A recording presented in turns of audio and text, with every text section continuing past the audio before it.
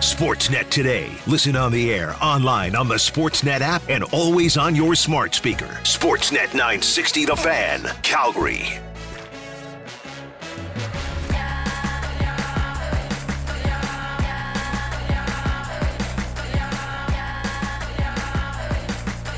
All right, let's get it going. It's a Monday afternoon. Welcome to Sportsnet today here on Sportsnet 960 The Fan. Logan Gordon along with you for the next 60 minutes or so before we head to Jays Plus with Blake Murphy at 1 o'clock. The Eric Francis Show at 2 o'clock, a jammed program with Eric later this afternoon, including Calgary Flames forward Milan Lucic at 2:30, and then Flames talk from 3 till 5 with the one and only Pat Steinberg ahead of the Toronto Blue Jays and the Tampa Bay Rays. Good Monday afternoon. This is Sportsnet today. Lots to get to from a busy weekend in the world of sports. Been our first NFL Sunday yesterday. We'll dive into some of the more entertaining and not so entertaining finishes from the Sunday that was in the NFL. Plus, take a look ahead to the Monday Nighter tonight that'll cap off Week 1. Russell Wilson makes his return to Seattle. Be interesting to see how he is responded to by the Seattle faithful. Plus, some hockey news to get to, and that's where we'll start here on Sportsnet today.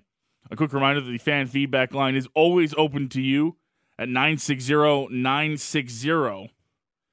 Starting with some Calgary Flames-related pieces of news from over the weekend. Last night, Cap Friendly and Elliot Friedman reporting that the Calgary Flames have made the first addition to their training camp roster, signing veteran forward Cody Eakin to a PTO.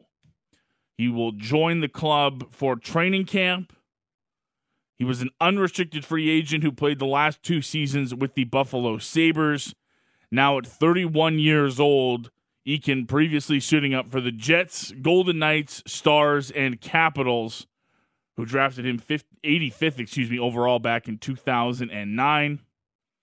Mostly a depth center throughout his career. He won 55.4% of his faceoffs over the last 2 seasons with Buffalo. He is from Winnipeg. He collected 4 goals and 8 assists, averaging just over 13 and a half minutes of ice time across 69 games in 2021-2022. Probably not the news Flames fans were expecting this weekend, but perhaps a piece of news today that explains why the Flames went down this road as the main target left in free agency that a lot of us have focused on, especially for the Calgary Flames, and we heard from various insiders that the Flames were involved with this person. Evan Rodriguez has signed. It's a 1-year deal with the Colorado Avalanche. 1 year, $2 million for Rodriguez with the defending Stanley Cup champions.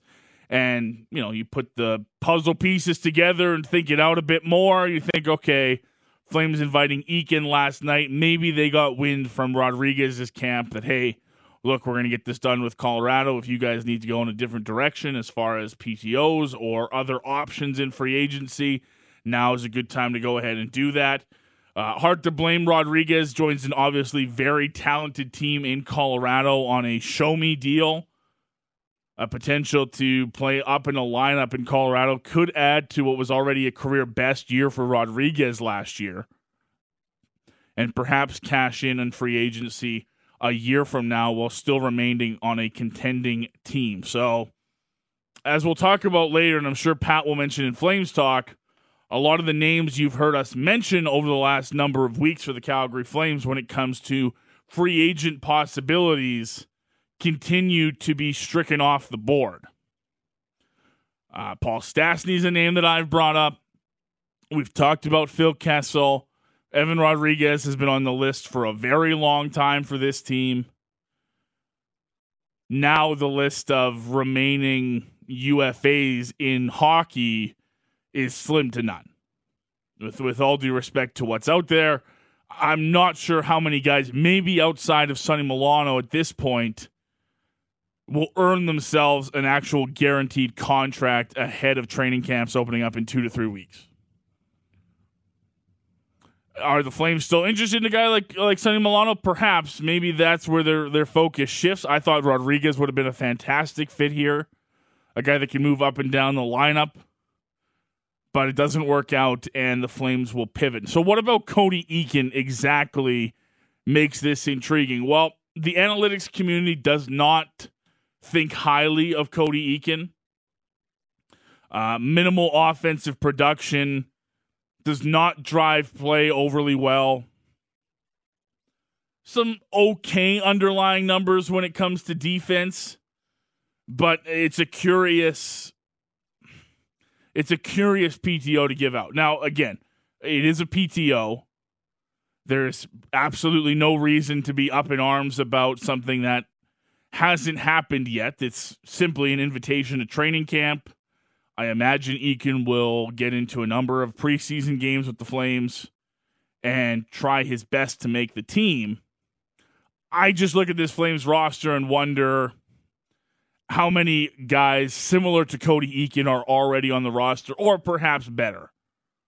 The two names that specifically come to mind for me are Kevin Rooney, who just signed a 2-year deal as free agency opened with the Flames, and Trevor Lewis, who, yes, maybe not the best play driver offensively at this time in his career, but his defensive numbers were astute. He's familiar with the head coach in Darryl Sutter, and I think was an underrated piece of the Flames' penalty kill last year. I'm not sure where Eakin fits in all of this. A guy that's above 50% on the faceoff dot is intriguing for, defensive reasons. But outside of perhaps being a 13th forward that rotates in and out of your lineup, on the surface, I don't see where Cody Eakin fits. The fourth line right now seems very wound up and packed up right now with Lucic, Rooney, and Lewis. Perhaps he's a veteran option. And hey, worst case scenario, he comes in, he's competitive at training camp, and the Flames move on from him saying, hey, thanks, but no thanks. Didn't work out.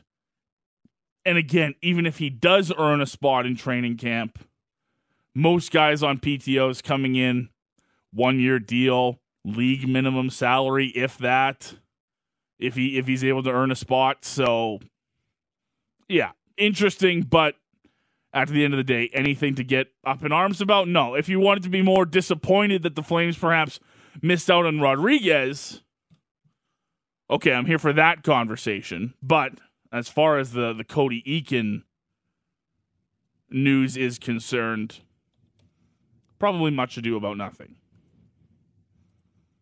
We'll wait and see. But, of course, the Flames, one of those teams that regularly invites veterans to training camp. On a number of occasions, we've seen those veterans turn into usable pieces for the Calgary Flames. Is this one of those scenarios? I don't know. Your thoughts are always available to you to get to us here on the fan feedback line, 960-960. Can Cody Eakin scratch out a spot with the Calgary Flames?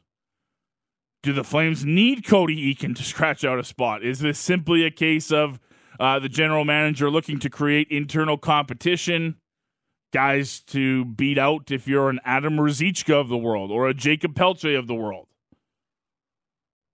Again, PTO, nothing to get your arms up about, nothing to get frustrated about. It's just probably the lesser impact signing that you were hoping for if you're a Flames fan. If you're a Flames fan, you're hoping Rodriguez signs on the dotted line, probably penciled in on a spot somewhere in the top 9 of the Calgary Flames come training camp, and you don't really need to have the conversation about PTOs. Doesn't happen. Rodriguez is now a member of the Colorado Avalanche, and the Flames will go in another direction, whether that means another free agent, more PTOs, a young guy like Jacob Pelche, like me and Pat talked about on Flames Talk last week. That's still to be determined, but that's the latest across the NHL and when it comes to Flames-related topics. The only other news This coming from Montreal today. Nick Suzuki has been named the 31st captain in Montreal Canadiens history. Montreal hosting their golf tournament today. The Habs are almost, if not their entire roster, in attendance.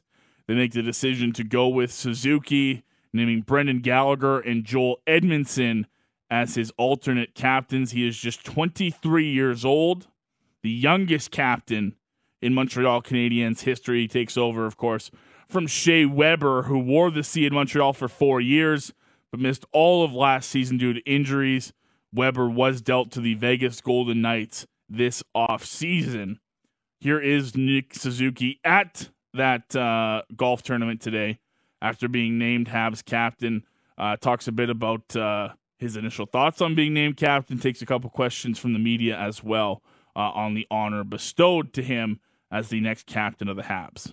It's a true honor for me and a privilege, and this team's heading in a great direction, and couldn't be more excited to be the captain and represent the team. What does it mean for you to be captain? It means a lot. Just to see the respect that the management, teammates, coaches have for me. I know it's a big role, but I think I'm ready for it, and there's a bright future here, and I'm excited to be a part of it. When and how did you find out that you were going to get captain? I was talking to Marty probably around the draft. He asked me just to take some time and think about it, think if I was ready. So probably took, a month, 2 months to think about it, and felt like I was ready, and had a meeting with Kent, Jeff, and Jeff Molson the other day, and told them I was ready to do it, and that's kind of how it all ended up. What do you think makes a good captain? Someone that just comes to work every day, leads by example is the biggest thing. That's what I've always done as a kid and turning pro. Just lead by example every day. Speak up at the right moments. Just be calm and collected in your thoughts. And I think I've got to learn from a lot of great leaders so far, and just going to take that with me. That's new Habs captain Nick Suzuki speaking to the media at the Montreal Canadiens golf tournament today after being named the 31st captain in Montreal Canadiens history. Here is one of his assistant captains, Brendan Gallagher. Many thought would be next in line for that captaincy in Montreal, but gets passed over for the younger Suzuki. But he is going to be one of his running mates wearing an A in Montreal. It's nothing new to Brendan Gallagher, something he's done for many years. He says, look, he and Joel Edmondson, the other assistant captain, ready to help Suzuki however he needs, and they're ready to follow him as their new captain. He's the heartbeat of our team. He's our leader. We're happy to follow him, and any way that me and Ed can make it easier on him, we're going to be there to support him along the way. We understand, he's younger. It might be a little bit different for him, but he's fully ready for this opportunity. I think he's comfortable. He's most importantly, like I said, he's got the support of our entire locker room. We're happy to follow him, and we know how strong of a leader he is. Suzuki, you might remember, signing a massive 8-year contract extension with Montreal that is set to kick in this coming season. That was an 8-year, $63 million deal. He has established himself as the new number one in Montreal. 149 points, 203 career games. He's an all-rookie team member during his debut season with the Habs back in 2018-2019. That now leaves 6 NHL teams without a captain: the Buffalo Sabres, the Anaheim Ducks, Arizona Coyotes, Philadelphia Flyers, Seattle Kraken, and, of course, your Calgary Flames. We've done the captain's talk. I think every time that one gets appointed across the league, the question remains here in Calgary. I like how one texter put it last week, and then it's all we'll say, because we've talked about the captaincy here in Calgary. I like how a texter put it last week on the fan feedback line. There are a lot of candidates right now, but nobody that stands out above the crowd. When somebody does that, then they should be the captain. And I kind of agree with that. I think that's actually a perfect way of putting it. You have a lot of guys that fill the role right now of leadership in that locker room. I think the new guys are going to do that. I think Huberdeau's wore an A throughout his career at different times with the Florida Panthers. Nazem Kadri wore an A in Colorado and in other stops during his NHL tenure. I think they're going to bring leadership. I also think there's a strong leadership group here now assembled by a couple of different players. Tanev and Markstrom, when they came over from Vancouver, helped change the culture here. Michael Backlund has been a long-time assistant captain. He fits a leadership role. I think Blake Coleman fits a leadership role here in Calgary. Pat's brought up the name Elias Lindholm. So I think you've got a lot of good leaders right now. And we've talked about how Daryl Sutter's a leader in that locker room. So when somebody stands out above the crowd, like a Mark Giordano did, like a Jerome McGinley did back in the years, then I think it's the right time to name a captain. I don't think the Flames are devoid of anything because they're one of 6 franchises that don't have a captain. It is interesting that in the hierarchy of things, when you look at those 6 teams that were listed that don't have a captain, the Flames are really the only one in, I'll say, playoff contender status that don't have one. Sabres, Ducks, Coyotes, Flyers, Kraken, all sort of rebuilding or on the fringe teams that are sort of looking for their next superstar. I never understood the Seattle Giordano thing.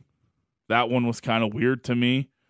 Maybe it helped with jersey sales, but I thought Mark was always destined to be a trade deadline piece for them, so why they named him captain for half a season, I don't know, but that's their choice. Do the Flames name a captain? I have no idea. Do they need to name a captain? I know based on last year, I don't think they need to. So we'll see. Suzuki, as I mentioned, 23 years old, youngest captain in Montreal Canadiens history. Switch things over to football. We'll talk some CFL football next segment. We'll have a live edition of the Stamps Report with Matty Rose. Huge win for the Calgary Stampeders Saturday night in Edmonton. Now a very, very important home-and-home series with the BC Lions coming up. So we'll talk some CFL football next segment. But wanted to touch on NFL season kickoff yesterday, the first Sunday of the season after we got things going on Thursday night football with the Rams and the Bills. Yesterday did not disappoint. Whether you watch for betting purposes, fantasy football purposes, or just entertainment purpose, there was a lot to get to yesterday. We'll talk about the Monday Nighter in just a bit. We'll talk about the Sunday Nighter. But let's go through some of the games yesterday that had some fantastic finishes, including a game from the morning slate here in Calgary that I don't know if anyone wanted to win, but man, the Bengals and the Steelers go back and forth. Bengals lose their long snapper. They go to one of their backup tight ends to do the long snapping. It just sort of throws things off. They can't get it right. They have a couple of chances with Evan McPherson. He can't finish off the Steelers. We go back and forth in overtime. And finally, Chris Boswell ends it for the Steelers. Snap, placement, kick on the way. Boswell, that's a winner! Unforgettable season opener! Yes, it was. That call courtesy of CBS. 23-20, your final. The Steelers, with Mitch Trubisky getting the start, down the Super Bowl runners-up in Week 1, the Cincinnati Bengals. Not a banner night for Joe Burrow. 4 interceptions, couple of fumbles, 53 pass attempts on the day, 338 yards, but you'll remember those 4 interceptions. Finishes with just a 61.7 quarterback rating. Not sure many people had Trubisky putting up the more efficient day than Joe Burrow in Week 1, but that's what happened. Jamar Chase picking up where he left off last year. 10 receptions, 16 targets, 129 yards, and a touchdown late that helped send this game to overtime. Bad news for the Steelers off of this one. TJ Watt was the talk late in the fourth quarter. Cameras caught him going off holding his shoulder area, I guess, and you could pretty clearly see him mouthing to trainers and to his teammates, I tore my pec. That's not great. One of the best pass rushers in the league, who just got paid, by the way, by the Pittsburgh Steelers. Looks like he's going to miss significant time. That's not good. Najee Harris did not finish the game for the Steelers. He didn't come out for overtime. Doesn't sound like that's as serious an injury for the Steelers running back, but still worried when you heard that he had that Liz Frank injury going back to preseason. We'll keep an eye on that, and as we get more notice and more injury updates across the NFL, of course, we'll bring them to you here on Sportsnet 960. Bengals-Steelers, not the only game that had a field goal decided. That was just one of many on an opening night Sunday across the NFL. This time, we'll take you to the Saints and the Falcons. A long field goal attempt by the Falcons to win it late and try to prevent a full-on New Orleans comeback victory. From the left hash, Falcons trailing by 1. Who from 63 yards out, it was blocked. And the Saints win the season opener in dramatic come-from-behind fashion. 17 points in the fourth quarter, including 2 touchdowns from Michael Thomas. And then that blocked field goal that you heard right there. Now, would Koo have hit it from 63? I don't know. Maybe. Anything's possible. Some great kickers, despite what happened yesterday across the NFL. There are some great kickers. Would he have hit it from 63? I don't know. But if he did, they would have won the game. Saints instead come in to Atlanta and take the week 1 decision 27-26. We're not done there, though, talking about field goals. Baker Mayfield trying to get some revenge against the Browns, the team that once drafted him first overall, but it was the Browns kicker who spoiled that party for Baker. York to try to win the game. The kick. Oh, look at this. There's the distance, and Cade York wins it for Cleveland. 26-24, your final. Baker Mayfield, 16 of 27, 235 yards, 1 touchdown pass, 1 interception, and a rushing touchdown as he loses to his former team. 26-24, the final. Jacoby Brissett, not stunning by any means for the Browns, but he gets the job done. 18 of 34, 147, and 1 touchdown pass in the victory. A couple other games to get to quickly. How about the New York Giants? Late in this one, down in an attempt to come back against the Tennessee Titans. They get a late touchdown, and they go for 2 instead of the single to tie it late. Give it to Saquon Barkley, who looks like he is back from injury. Shovel. Barkley breaks a tackle. Wow. Dives in for 2. Wow. Giants take the lead. 21-20 with 1:06 to play in the fourth. Brian Dowell going for it in his first game as the Giants head coach. 21-20, the final. Saquon Barkley runs all over the Tennessee Titans. 18 carries, 164 yards, 1 touchdown, and that 2-point conversion that you just heard there. Go for the single, you tie it up late. Still 1:06 left on the clock when that 2-pointer is good. Gives them the 1-point edge. Tennessee with plenty of time to go down and kick a field goal, but the Giants hold on late for the stunning upset on night 1. Giants 21, Titans 20. Sunday nighter, we thought this might be a good one. How about the Bucs and the Cowboys? Tom Brady undefeated against the Dallas Cowboys in his career. Sunday nighter expected to be an exciting one. It was more of a snooze fest. Here's at least one highlight from a rather pedestrian edition of Sunday Night Football. First and goal for the 5. Brady. Evans. Did he catch it?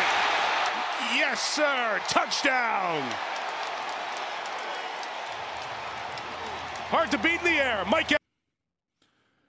Yeah, Mike Evans with the lone touchdown reception last night. Buccaneers 19, Cowboys 3. That touchdown came in the third quarter. That was the only scoring in the second half. This one not sharp by either team. Tom Brady, 18 of 27, 212 yards. But the disappointment for the Dallas Cowboys, their offense looks listless. No Amari Cooper, no Michael Gallup, just CeeDee Lamb out there as far as threats go in the receiving core. Dak Prescott goes 14 of 29, 134 yards passing, no touchdowns, and 1 interception. He would leave the game after having a pass deflected late in the second half. Goes off for x-rays. Cooper Rush comes in, takes over for the remainder of the game. He can't get anything going. And it's worst-case scenario for the Dallas Cowboys. Your offense was already putrid in week 1, and you're now going to be without your starting quarterback for the next 6 to 8 weeks. Dak Prescott going to need thumb surgery, which is apparently going to be happening today. He has injured a joint in his thumb that requires surgery. He's going to need a small plate and a couple of pins to help fix it. 6 to 8 weeks for the Cowboys quarterback, who wasn't able to muster anything against a very good Buccaneers defense in week 1. Still one game to go tonight. It's going to be a good one. The Denver Broncos and the Seattle Seahawks to end things off on Monday Night Football. It is, of course, the return of Russell Wilson to Seattle, the team that he quarterbacked for many years, including a championship there. He spoke about returning to Seattle and what it means for him to play a game there. I think, first of all, my experience in Seattle was one of a kind. 10 years, I couldn't imagine those years not being in my life, and how special they were, and how many games we won, and how many amazing thrillers, and just Super Bowl we won, and everything else. So I'm going to think about all those memories and everything else, and the joy of that, and the gratitude of that. And then also, we've got a football game to play, so I'm excited to just get out there and play again. I love this game. I'm passionate about it, and got a lot of great teammates. There's a lot of guys that I'm super close with on the other side, so it'll be a great battle. Do you care how you're received? I think that at the end of the day, hopefully, after 10 years of trying to make a difference there, and win a lot of football games, and all of us doing it together, I think that was really special. And I think also too, Seattle will always, mean the world to me. It'll always forever be home for me. It'll always be a special place in my heart, obviously, and so. And like I said, I have some amazing teammates there. The thing I think about, everybody talks about the games and all that stuff and, everything. But the thing that really mattered to me most was just, bringing my daughter back home to, Seattle, bringing Little Future, bringing Wynn when he was first born, and just those moments, those memories, the Seattle children's kids that you meet, our kids are our school. Why not you Academy? That's what life's about. And people are going to love you. They're going to hate you sometimes, whatever it may be. But, I know that for me, I'll forever have love in my heart for Seattle. That's current Denver Broncos quarterback and former Seahawks quarterback Russell Wilson ahead of tonight's Monday night matchup in Seattle against the Seahawks. On the other side of things, his replacement will be Geno Smith. He won the starting quarterback battle over former Broncos quarterback Drew Lock in the preseason, and will get the start. We'll see. He hasn't started a season as the team's starting quarterback since 2014 when he did so with the New York Jets. So we'll see if Seattle has a positive response for Russell Wilson. Will they remember the good times and the Super Bowl championship, or will they simply remember how it ends? We'll find out tonight. Kickoff just after 6:20 between the Broncos and the Seattle Seahawks. That'll do it for segment 1 here on Sportsnet today. We'll come back on the other side after a quick break to turn things over north of the border. Chatted some NFL segment 1. Let's chat some CFL segment 2. A huge win for the Calgary Stampeders Saturday night at Commonwealth Stadium against the Elks. They took care of business there and now have put themselves in a very, very interesting spot with 2 games coming up against the BC Lions. To break it all down for us, we'll go to our Stampeders insider, Matt Rose. He joins the program next here on Sportsnet 960 The Fan. Back to Sportsnet today on Sportsnet 960 The Fan. be a tough game, and I knew we were going to have to expend a lot of energy to get that win. I had faith that the guys are ready to play, but I thought it was a bit sloppy early. We did get the pick six, and then we blocked the punt, basically scored there, really helping us get that momentum, getting that lead, and even in the second half, we made a lot of big plays, but I think there's a lot of plays that we left out there. And as a team, I know we're happy, but we'll have to be better in next week and ultimately just try to improve. But, I knew it was going to be a tough game. I knew that human nature takes over when you beat a team a few times in a row, and you got to make sure you show up with that same energy and basically make sure you put everything out there. The Stampeders certainly showed up with that energy Saturday night when they beat the Edmonton Elks 56-28 to sweep away the season series and finish off the Labor Day rematch with a victory. Welcome back to Sportsnet Today. I'm Logan Gordon along with you and to chat some Stampeders football. Looking back on their victory over the Elks and taking a peek forward at the remainder of their schedule. We go down the Atlas Pizza and Sports Bar guest hotline and welcome in from the big show in the morning and our Stampeders insider. It is Matty Rose. Matty, happy Monday, pal. How are you? Hey, what's going on? Not much, pal. 56-28, a pretty handed, dismissal of the Elks Saturday night in the Labor Day rematch for the Stamps. Yeah, I love what Dave Dickinson says in that clip. We left some plays out there, and we put up 56 points, but we left some plays out there. What would it have been like if you made the plays, Dave? Yeah, I know, and it was a game that I think the Stampeders had to have in that sense, especially with the Labor Day Classic. Like, you got the win, yes, but I think a lot of people had expected a little bit more of a resounding victory. It was kind of in the balance for a lot longer than people would have liked. So in the end, they get this big win up the road. It ends up being the Tommy Stevens show to a certain extent, and the defense played well, like you heard in the clip there. The pick six is big. The blocked punt is almost immediate points. When you've got Tommy Stevens doing what he's doing in short yardage this year, it's a pretty good game for the Calgary Stampeders, and now you can close the book on the Elks and look towards some of these teams that you're actually going to have to deal with in the postseason. One of the things we talked about heading into this game was the Stampeders wanting to get off to a better start in the first half than they did against the Elks on Labor Day. Tremaine Washington certainly set things up nicely with that pick six, but the offense also seemed to be ready to go from the start as well on Saturday. Yeah, the pick six was big. That play in itself is just, they highlighted on the broadcast. It's just great awareness from a veteran in Washington who realizes they've got six in the box against five defending for the Elks. That's a clear mismatch. Cam Judge goes unblocked at Taylor Cornelius and is able to kind of tee off. Cornelius rushes a throw, and Washington baits him perfectly, something he had done at Commonwealth Stadium quite a bit last year. Granted, not in any wins, but Washington did have 5 interceptions with the Elks last season, and I thought that was pretty cool for him to see. Then the offense got going.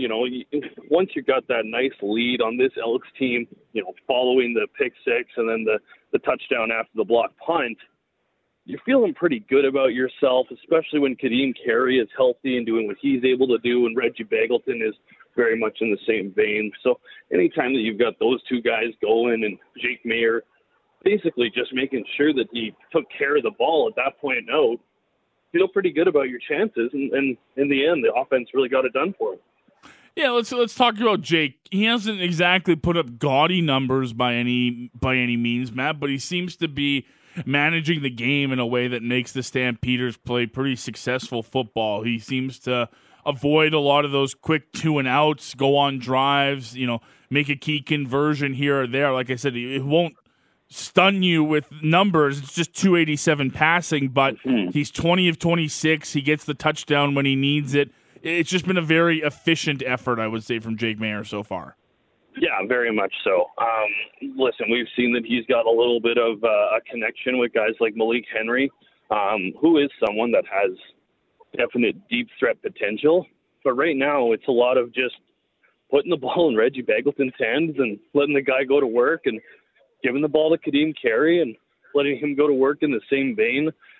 Like, when you've got an offense that's working like this, and he's not throwing interceptions, he's getting up to 300 yards passing, but not quite getting there, you feel good about it, especially with how things went with Bo Levi Mitchell, where ball security ended up being a little bit of an issue for that. for Bo. So for them to switch it up, it's working for Jake right now. He's being efficient. He's getting close to 300 yards, and that's really all that you can ask. Letting the playmakers do the work. Speaking of those playmakers, one guy he's had a rapport with seemingly since he took over as a starting quarterback has been Malik Henry. He has another 7 receptions for 98 yards and the touchdown. But the guy I wanted to focus on more than anything, Matt, has been Reggie Begelton and how important he's been the last couple of weeks for this team and how important he's going to be for the group going forward now that Kamar Jordan's on the 6th game. Yeah, exactly. So Kamar Jordan probably done for the regular season. Danny Austin, telling us on the morning show today that it's a stress fracture in that thigh for Kamar Jordan. So that's really not great news. We'll see what happens moving forward. But Reggie Begelton's kind of been like Reggie of old the last few weeks. And I think that the real only difference to me is he's getting the ball and getting an opportunity to make stuff happen with his legs. So he's getting it in bubble screens. The Stampede's receivers are quite good blockers. So whenever that happens and he's able to knife up the field, one of the things I love about Reggie in those situations is he always tries to kind of drift towards the middle of the field rather towards the sideline. I find usually you take a little bit more of a wallop, but you'll also usually end up with a few more yards, and Reggie's really good in that sense. So he's been outstanding as far as just kind of getting the ball, putting his head down. I think he's a lot stronger than people give him credit for and really hard to bring down in that sense. He's not one of those guys that you want to, hit him while he's running. You don't want to throw the ball behind him because then he has to stop and lose momentum, and that's where he gets a lot of his power from. But if Jake can find Reggie in stride or get him in these little screens where he can get his first or second block and kind of accelerate to top speed, that's when he's his most dangerous. And it's the yards after the catch, and that's what he's getting right now. He's getting the ball in opportunities where he can go out and make a play. I know we talked about him last week, but, it was just another sterling performance from Kadeem Carey. He only gets 9 carries, Matt, but he goes for 118 yards and a touchdown and now holds the CFL's rushing lead all by himself. He's also leading the league in touchdowns by a running back. There's a couple of quarterbacks, including Tommy Stevens, who I think is going to be on his tail sooner than later for rushing touchdowns that are ahead of him. But as far as running backs go, it's been the Kadeem Carey show. What did you think of him on Saturday? A ridiculous average of 13.1 yards a carry. Yeah, man, he's kind of the missing piece to this offense. Like when he was hurt and it was Dedrick Mills and Peyton Logan, both those guys filled in admirably, but there's just something the way that Kadeem runs that he almost runs with no respect for himself, because he'll just go right up the middle, running right over linebackers, spinning up for extra yards, always kind of getting wrapped up around the ankles, but still chugging those engines and trying to get an extra yard or two, even if it's just first down. And that's what you want to see from a guy. He's competitive. He wants to win. He's a huge team-oriented guy, and now he's getting the numbers. And I don't think anybody should be surprised. He's one of those guys that in open space, he can make a guy miss. He's not the fastest guy out there, but he's got speed that you certainly have to be worried about. And the Stampeders have a ton of trust in him, which is something that over the years, Stampeders didn't always have a ton of trust in their run game. They had running backs that we thought could do the job, but things had just never really worked out. And right now I think that the offensive line is blocking extremely well and probably going to get a boost in Sean McEwen this week to face BC. And when you've got an offensive line that's blocking well and an offensive line that also enjoys run blocking, that sets you up pretty well. So Kadeem Carey is outstanding so far, and right now he's probably the MVP of the offense for the Calgary Stampeders. Let's talk about the situation the Stampeders now find themselves in, Matt. Thanks to these back-to-back wins over the Edmonton Elks, they've now given themselves some breathing room between them and the Saskatchewan Roughriders, who currently sit 4th in the West Division. But they've now, interestingly enough, tied themselves up with the BC Lions, both with 8 wins on the season. The Stampeders still with a bye week before the season ends. But now we shift from a home-and-home with the Elks to a home-and-home with the BC Lions starting Saturday at McMahon. These have to feel like extremely important games for the Stampeders, given where the standings have them after Labor Day. Yeah, they are. They're huge. And, it's interesting. Like, these games felt a lot more daunting after Nathan Rourke came in and had that pretty stellar performance at McMahon Stadium in that 41-40 barn burner. That was a few weeks back. But then Nathan Rourke gets hurt, and, the Lions go with Pipkin, and they're going with O'Connor, and then they make the trade for Vernon Adams, but he only really gets into a few series. I don't know. Like, there's a lot of question marks around the BC quarterback situation as far as who's going to get more snaps, who is really suited to get more snaps. Is it Pipkin, who's been there longer? Is it Vernon Adams Jr., who's been there a shorter time but probably has more talent than Antonio Pipkin? It's an interesting quandary. It's going to be something to keep an eye on, because last week they really looked like they were kind of lost, and that's a BC team with a really good group of receivers, so you probably don't want to spoil this season. But I don't know. It's an interesting challenge for the defense for sure. For the offense, I think it's just chip it away. You scored 40 points against this team before. If you can go out and do that, and you feel like your defense can hold up against the Lions offense not run by Nathan Rourke, you should be in fine shape to win both these games, take over second in the division, and really not look back for the rest of the year, and be able to play the Rough Riders a couple times, those two Eastern opponent games, and move on and move into the playoffs, the home playoff date. It's going to be hard, nearly impossible to take over first. Something catastrophic would happen to the would have to happen to the Blue Bombers, but still, this home and home has a lot of intrigue for the Stampeders, and second in the West seems firmly theirs to lose, I would say. I was going to say up for grabs, but I'm going to go with theirs to lose.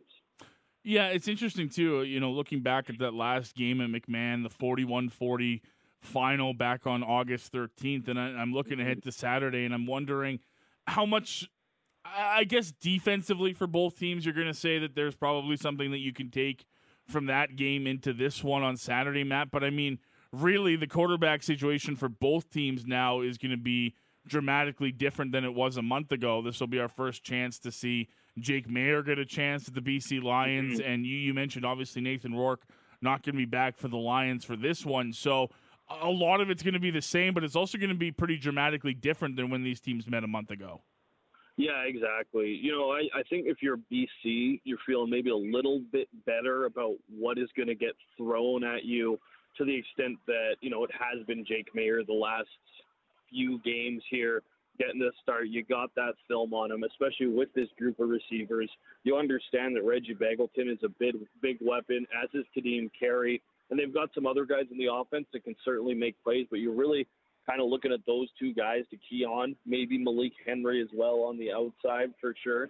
And then with BC, their offense, like I just mentioned, it's kind of like a slap-together quarterback room right now, and you don't really know what you're going to get. And maybe if the defense, okay, you settle on the fact you're going to get Antonio Pipkin, that's fine. Well, then what if you go out and you show really well, and all of a sudden there's a change to Vernon? So I think you have to be prepared for both.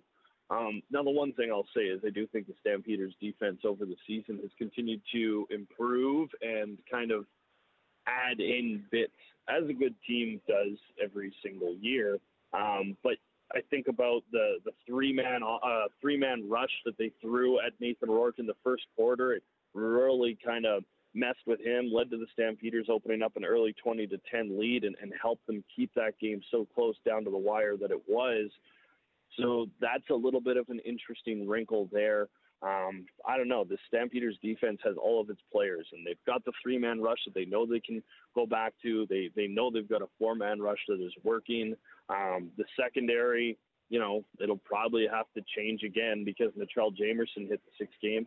But on top of that, I think you're still comfortable with whatever you got in the secondary given the quarterbacks you'll be facing for BC. Okay, last couple ones for you. Matt Rose, big show in the morning, and our Stampeders reporter here on Sportsnet 960. A week of practice coming up. You've got a full week in between games. What are we looking for here? I know we've talked for a couple of weeks that Sean McEwen is is working his way back in, and I guess we'll kind of wait and see before we declare anything on that. But is the secondary really your key area to watch this week of practice to see how the Stamps line up and are kind of getting set to take on BC? Yeah, it really has been all season long. This was a week that I don't think the Stampeders actually did suffer any key injuries. It was Kamar Jordan and Mitchell Jamerson the week before. They were put on the 6 game ahead of this most recent game against Edmonton.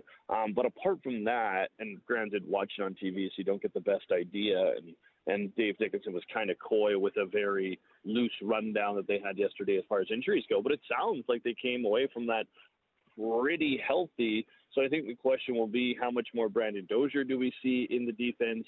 Is someone like a Javian Elliott going to be healthy to join in and maybe kind of create a wrinkle? Like, the one thing I'll say is that if there's a change to the secondary this week, it's probably good because it means that you're getting someone back.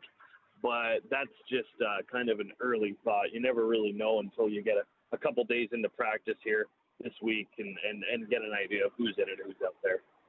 Matty, appreciate the time as always, pal. We'll look forward to some of your Stamp support throughout the week and getting set for Saturday, Lions and the Stampeders. Thanks, man. Yes, sir. Looking forward to it. Have a good one. You too. There you go. Matt Rose, host of the Big Show in the morning here on Sportsnet 960, and our Calgary Stampeders reporter, going through everything that we saw in that big Stampeders win Saturday at Commonwealth Stadium, now set for a huge back-to-back with the BC Lions. And look, the Stampeders haven't been overly dominant the last couple of weeks, but things have worked out pretty well for them, in terms of the teams around them in the standings. Obviously, last week BC didn't play. This week they played against Montreal, got handed to them pretty good on Friday.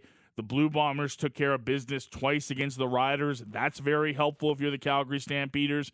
And now you really get a chance to determine your own fate if you're Dave Dickinson and the Stamps. You can pretty much, in my mind, wipe off a lot of what you saw at McMahon a month ago when Nathan Rourke and Bo Levi Mitchell went back and forth in that really, high-scoring affair, because I think you're talking about a completely different set of circumstances. I do not know who's going to start for BC this week, something that I think we'll touch on later on in the week and get a feel for from someone out in BC covering the team.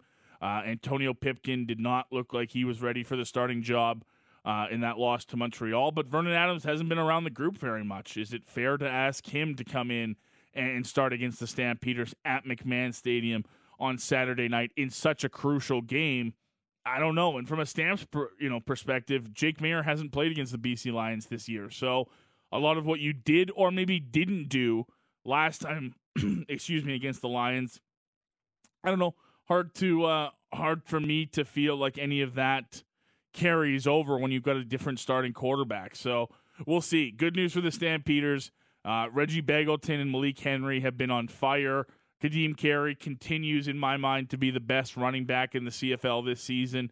They're going to be at full power offensively to take on a very good Lions team, and they're going to need it because you've got a chance now. You've gained a little separation from the Riders. Can you possibly pick up that same separation in back-to-back games against the Lions? You heard Matty say it there.